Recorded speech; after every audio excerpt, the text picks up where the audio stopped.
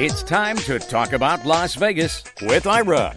Each week, Ira David Sternberg talks with the celebrities, entertainers, writers, and personalities who make Las Vegas the most exciting city in the world. And now, here's Ira. Anything you want us to be, bring us your fantasy, LV. My guest is comedian Tom Cotter. He's the first comedian to ever reach the finals of NBC's America's Got Talent. He'll be performing in the Comedy Cellar at the Rio All Suite Hotel and Casino through July 21st. For ticket information, go to Caesars.com, and for everything about Tom Cotter, go to TomCotter.com and follow him on Twitter at Tom Cotter Comic. And Tom, welcome to the show. Honored to be here. Thanks for having me. Sure. Can you say Tom Cotter Comic 3 times real fast? Tom Cotter Comic, Tom Cotter Comic, Tom Cotter Comic. I was lost on the second one. I was just about to compliment you on being a pro, and my hopes are dashed. Yeah. All right, and it's once okay. again, I've disappointed. So, how does a guy who comes from a family of 6 kids and was raised in Providence, Rhode Island, and whose dad was a World War II Navy veteran and later became a neurosurgeon, how does a guy like that become and decide to become a comedian? Well, when you're the youngest of 6 kids, you do whatever you can to get noticed because you're kind of an afterthought. I would act out and lash out just to get any kind of attention I could at that point because my parents had already been, 5 kids before me. Been there, done that, seen the T-shirt, etc. So there are photo albums full of my oldest sister, for every step of her life, and I make a few cameos in some photo albums later on in life. So that's kind of how you are as the sixth child. You're the afterthought, and you do anything you can to get on the radar. But Tom, here's the thing: you could have decided, I'm going to become a physician, a researcher, and I'm going to find the cure for cancer. My parents and my siblings will notice me. But you decided instead of that route, you're going to become a comedian. So there was clearly something in your DNA, or as well as the family dynamic, that pushed you in that direction. I just, whenever I got people to laugh, it always felt good. It released my own endorphins as well as theirs, and so I always got a kick out of it. So in college, I entered a talent show, and I was disqualified because I made fun of the faculty and the administration and the fraternity. But for the rest of the semester, I just kept getting high fives from all these students that I had no idea who I was before the talent show. And that just felt good. And so from there, I just went into a few open mics after college, and I got bitten by the bug, and I'm still infected. And what's interesting about your background is that you were entering a lot of contests, and you were out there performing, and you come across, especially on America's Got Talent, as a rather clean-cut, nice guy, and yet there's something inherently subversive about you. And I mean that in the nicest way, Tom. Well, yes. Yeah, in comedy, that's a pseudo compliment. I am subversive. Although it's harder now, I will say this: it's harder to be subversive or even a little bit edgy now in this current climate that we're in of political correctness and Me Too and all these other things, which are great, nice part of our culture. I think we're developing, and that's to be commended. However, it's really kind of tied our hands as comedians. We walk on such thin ice now that we have to watch every syllable that we utter, and we have to be very careful about not offending anybody, which is not really what you want to be doing as a comedian. You're trying to go for laughs, not worried about people's feelings, but that's kind of where we are now. Do you think that will pass in time? In other words, are people overly sensitive due to the culture rather than inherent human nature? I don't know what it is. I've been, racking my brain trying to figure this out, but Seinfeld famously wrote an op-ed to the New York Times saying he will never work another college again because, these kids show up at his shows with a chip on their shoulder waiting for you to trigger them in some way, and then they go on social media and eviscerate the comedian. And if Seinfeld is pissing you off, then the rest of us don't stand a chance. Oh, there's no doubt about it. Squeaky clean. Yeah, so exactly. I just think we're in this weird phase, and I hope the pendulum swings back the other way, because right now it's I've never seen it this way before, where comics have to walk on eggshells when they're on stage. And especially if you work at a corporate event or, let's say, a cruise ship where they want you Disney clean, those are all, challenging more now than ever because of the current climate that we're in now. How do you balance that, Tom? Because if you look at some of the clips that I've seen about you, and I use that term again as a compliment, there are some subversive lines or observations, and I think the average audience member would laugh and not be, quote unquote, offended. But you do have, as you said, social media now where one person has a chip, and it's not a microchip, it's just a chip. And they go online and they find all the other people with chips, and all of a sudden everybody's chips are into the pile, and then it's somewhat of a mob mentality where they go after you or go after somebody. That's the part that I find most intriguing in a disturbing way, is that people who were even at the show now hear through a third party that someone said something, and then they jump into the fray. So now you're being kind of cyber lynched, if you will, on social media because someone who was not even at the show has heard some word that triggered them. And why would you show up to a comedy club if you're going to be so hypersensitive that you're going to be that way? And luckily, the great clubs like the Cellar at the Rio, which is where I'm working, they don't restrict us in any way, shape, or form. But when I do a corporate event now, I have to do 3 conference calls beforehand because there's always some vice president or HR person that wants to get on the line to make sure they don't get fired for hiring me. And that was never the case before. Good point. So you actually have to, and there's nothing wrong with it, you have to tailor your material depending on the group or the organization or the event. Yes. Oh, yeah. You definitely customize it a little bit for your audience. AGT was tough because that was such a wide swath of humanity. That was little kids all the way up to their great-grandparents of every economic, social strata, race, creed, culture. So that was a wide swath. However, when I do a corporate event, clearly they want to hear things about being married in the corporate world. And when you do a college, they want to hear nothing about being married because they can't relate to that. And they want to hear about the drunk roommate. And so, you have to choose your material wisely when you assess your audience. I would imagine you can't even do drunk roommate jokes anymore because that would be promoting alcoholism.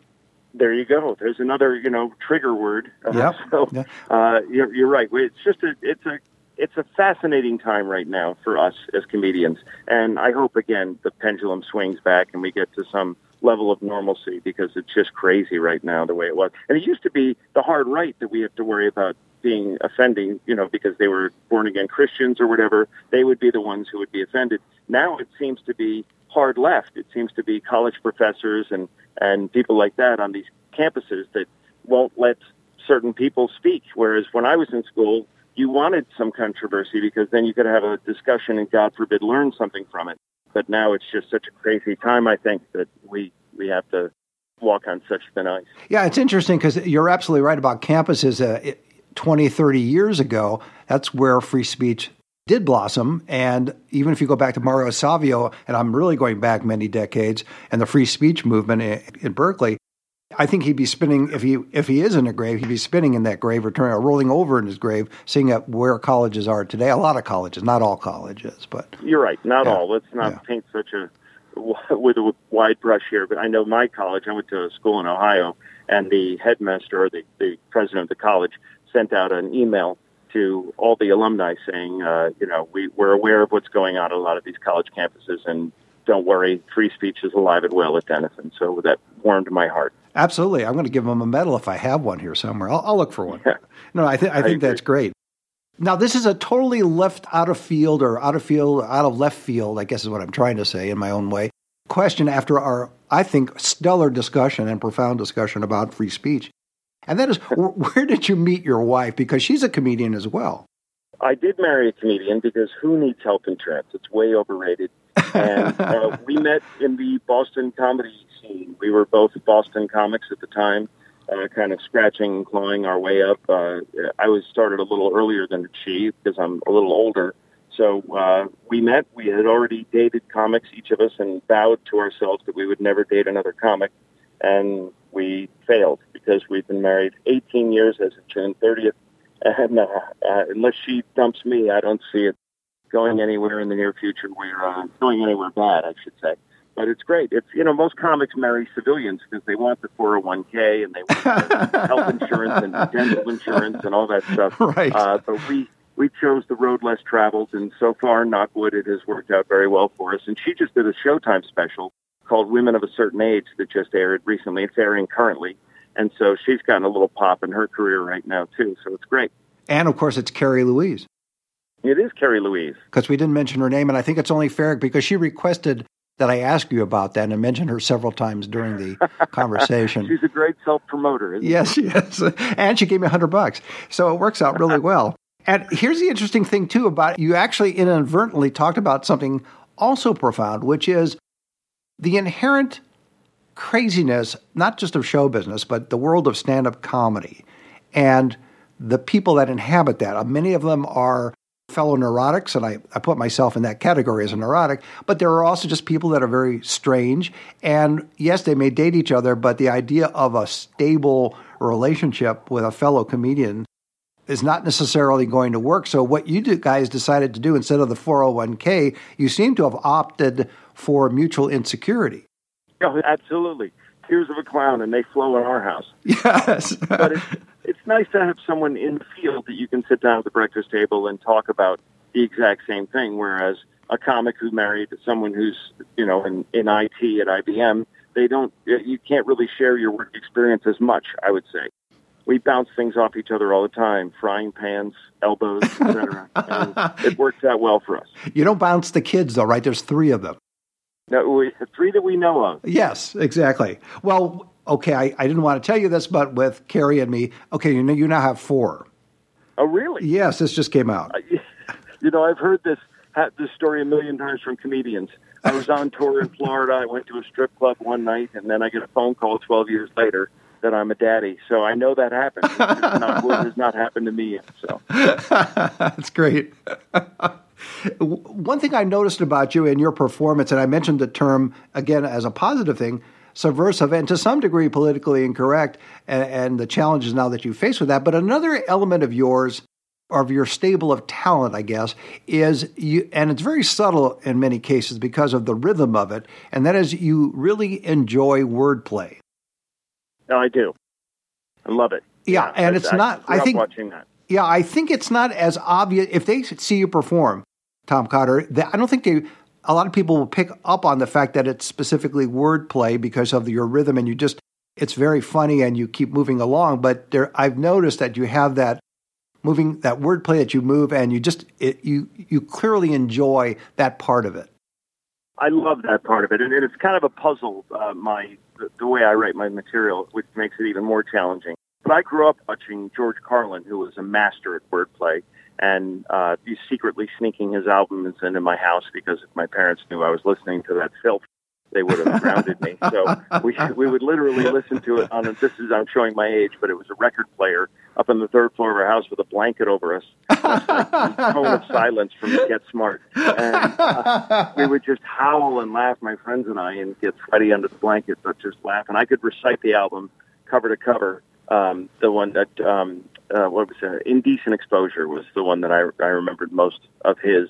But I just love that style. And I love innuendo and double entendre and just this misdirection with puns. And it's very silly at times. I remember the comic strip manager, who's no longer with us, Lucian Holt, said to me, I got off stage and he said, "You did 7 minutes of material and I counted like 24 puns." And he said, "That's just too much." And I said, "That's not enough." I just love that stuff.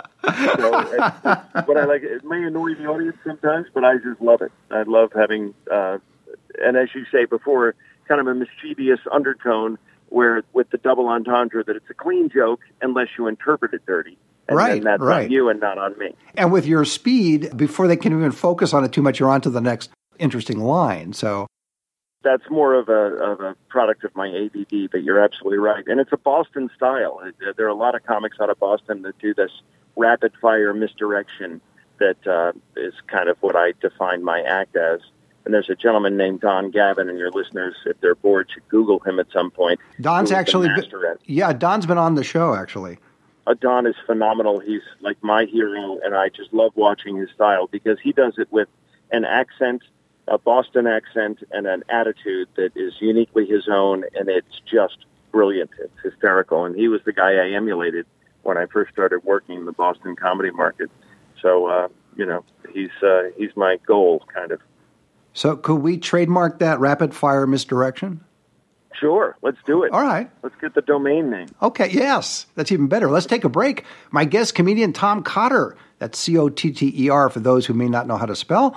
He'll be performing in the Comedy Cellar at the Rio All Suite Hotel and Casino through July 21st. For ticket information, go to Caesars.com, and for everything about Tom Cotter, go to TomCotter.com and follow him on Twitter at Tom Cotter Comic.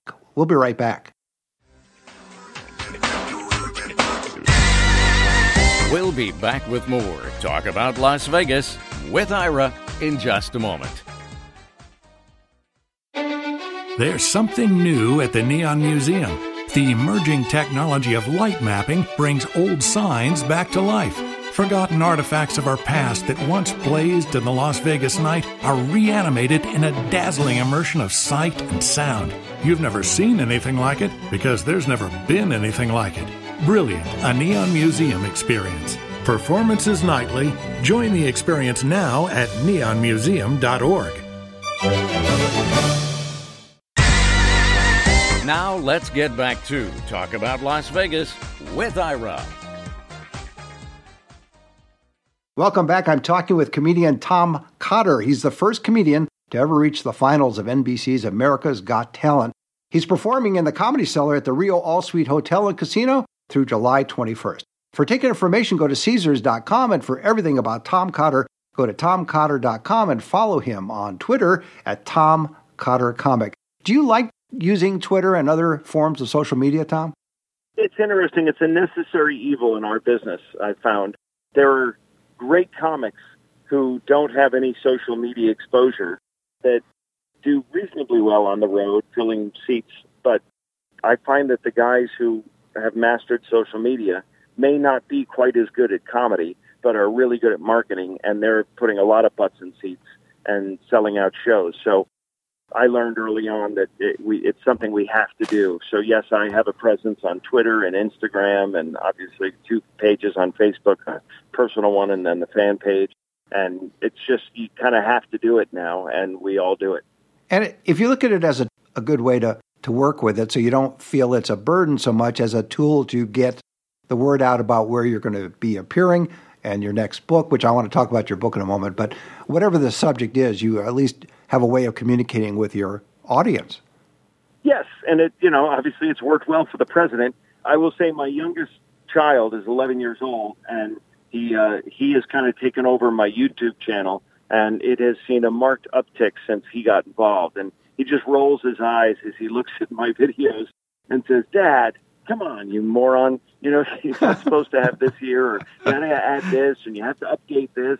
And my children have a much firmer grasp on social media than I do, and they're constantly rolling in their eyes at both myself and my wife, who, as you mentioned, is a stand-up comic, because we're so old school that we're clueless in some of these realms. But with their help, we've definitely jacked it up, and I've got a fair amount of followers on Twitter, so I'm That's okay good. with it right now. And the price is right, too. You're right, yeah. Yeah. I mean, it's an 11-year-old. How much can he charge you? I mean, maybe I don't know, frozen food or... Oh, I pay him for it, yeah. Oh, even better. Oh, yeah. He's my social media guru. Excellent. So you wrote a book. I wanted to bring that up, too, unless I'm incorrect, but it's called Bad Dad, A Guide to Pitiful Parenting. That is exactly what it is. And is it your estimation that you're a bad dad, or is this your wife, Carrie, who not only told you that you're a bad dad, but told me that you're a bad dad? I just have a sense that the advice I'm giving is not good advice, but it's humorous advice. So that's what it's a collection of kind of one-liners and thoughts. The inspiration was Jack Handey. I don't know if you remember him. He did the interstitials on Saturday Night Live for years, called Deeper Thoughts, and that kind of always stuck in my head as a kid. And then I just compiled a billion of them, because you write what you know, and right now I know parenting because I have 3 children, and so these are all things from my father's treatment of me and my siblings and my treatment of my kids, And if you're a devout Muslim or a born-again Christian, this is not the book for you. But if you're not easily offended, you know that it's all said tongue-in-cheek, I think you'll get a lot of howls. And it can be devoured in just a few movements if you put it next to your toilet, and it's that quick to read. And it's I promise it'll make the time fly by. Now, did you dare subject that book to have your kids read it? No, Okay. God forbid. No. And my wife came out with her book, which is called Mean Mommy, the same year. So that's a guarantee that our children will be in therapy at some point. Oh, Again, yes, both yes. of our books came out at the same time, and hers is very funny. Hers is more of a traditional novel, whereas mine is just silliness. Well, if you think about it, though, because you and your wife wrote books that are physical books, I doubt that any of your kids are going to actually see them. That is true. That is absolutely true. Unless it's on the web, we don't see it. Exactly. If it's not online, it doesn't exist. So, It's a new generation. It is. I want to talk a little bit about your experience working not only at the Comedy Cellar, but in Las Vegas in particular. If you look back in terms of how many times you've been to Las Vegas, is it on one hand, two hands? I'm trying to get a sense of how many times you've been to Las Vegas, not necessarily at the Comedy Cellar per se, but visiting or performing. I've been coming for forever. I used to do the Riviera, used to have the Riviera Comedy Club, and I used to do the Comedy Stop at the Trop, and I've done Brad Garrett's Room, and I think we went through all the casinos that I filmed we had a show, my wife and I had a show called Too Funny, Cotter and Louise, and it was about us being two touring comics with twins on the road, and two of our episodes were filmed in Las Vegas.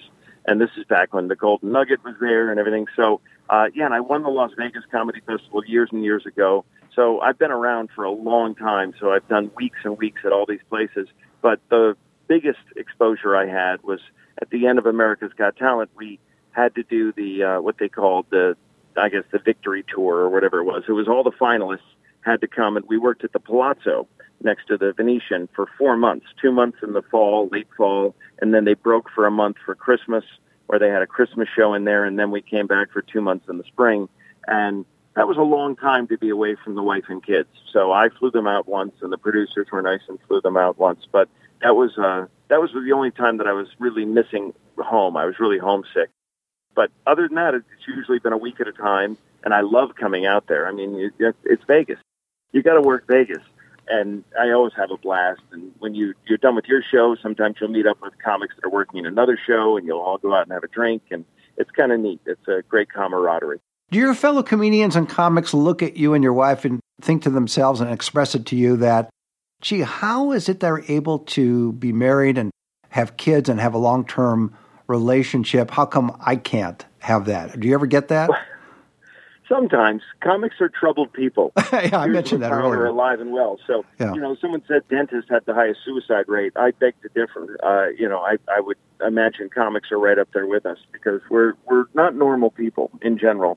So stable relationships are tough to come by. So the wife and I are very lucky in that regard. And what's funny is we used to say when we were dating, we could make this work. We could get married. There are a lot of show business couples. Look at Tom Cruise and Nicole Kidman and Bruce Willis and Demi Moore. And all these people that we looked up to for having these great, stable relationships kept getting divorced when we were engaged. But we kept saying, let's try this. And there are other comedy couples out there. We're an endangered species. There aren't many of us. And people do hearken back to the days of Lucy and Desi and Burns and Allen and Nichols and May. So they like that nostalgia, and they like it when Kerry and I take the stage together, which we do on occasion. So, we just, I think love conquers all. I'm sorry if that sounds too cheesy, but no, I think that's great. We're very fond of each other, and it doesn't matter if we were plumbers or electricians or comedians. And so far, it's been great. She's been a great partner. So when you're performing then at the Rio, at the Comedy Cellar, she's fixing the plumbing there? She could. She's probably more handy than I am. But no, we have a little cottage up on Cape Cod. That's where we park the wife and kids for the summer, and we kind of take a respite. But I'm taking 1 week off of that vacation to go to Vegas because it's Vegas. In July, not ideal, but still I love coming out there, and I love working the Cellar. It's such a great room. It's one of the most prestigious comedy clubs to work in New York City or Vegas. So whenever I get a chance, I don't back down from it, and I'm excited to come out there. And it has a certain feel to it as well. It's an intimacy, I guess, would be the term. Oh, yeah. In that sense. When you do perform, what do people expect of you, Tom? In other words, those that saw you on America's Got Talent, and we should point out that you're the first comedian ever to be a finalist on the show. So there are people that are coming to see you that first were exposed to you on America's Got Talent, and then there are other people who are coming because they like the Comedy Cellar and here's a list of comedians. When you talk to an audience, and it's a diverse audience because of that, are you structuring your material to be more broad-based, I guess, than specific? Well, it's a little edgier than it was on TV because we don't have standards and practices to, the network doesn't have to worry about every dotted I and crossed T. So you get to be a little more free-spirited at a comedy club, which is what I love, especially the Cellar. And then, I think people show up with certain expectations from primetime network television that may be a little different than what they see. But I really have no message. Dennis Miller is hard to the right and Bill Maher is hard to the left, and I'm right down the middle, and I try not to piss people off. And I think they're coming to a comedy club to escape things like politics. And I, of course, talk about politics. It's the big elephant in the room, but I kind of take a centrist view of politics, and I try not to sway one way or the other because some comics, and God bless them, feel it's their job to bash you over the head with their politics or their feelings on certain things. And I'm just trying to make people laugh. My act has no socially redeeming value whatsoever other than to make you laugh. And my badge of honor in that whole thing is that I cram a lot of material into a short amount of time because of that rapid-fire misdirection, one-liner kind of style.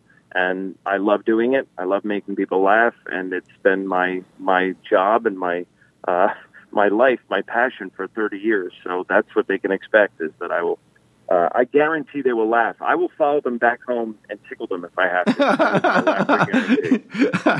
to. You can follow them home and tickle them, but you're not gonna give them their money back. No, there'll be no reimbursement. That's not up to me. That's up to the seller. Yeah. I will make them laugh.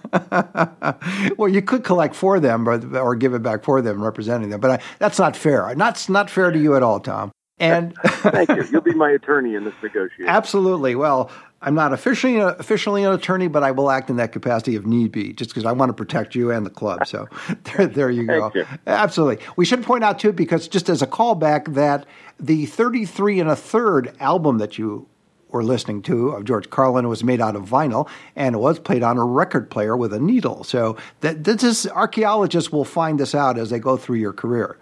Yeah.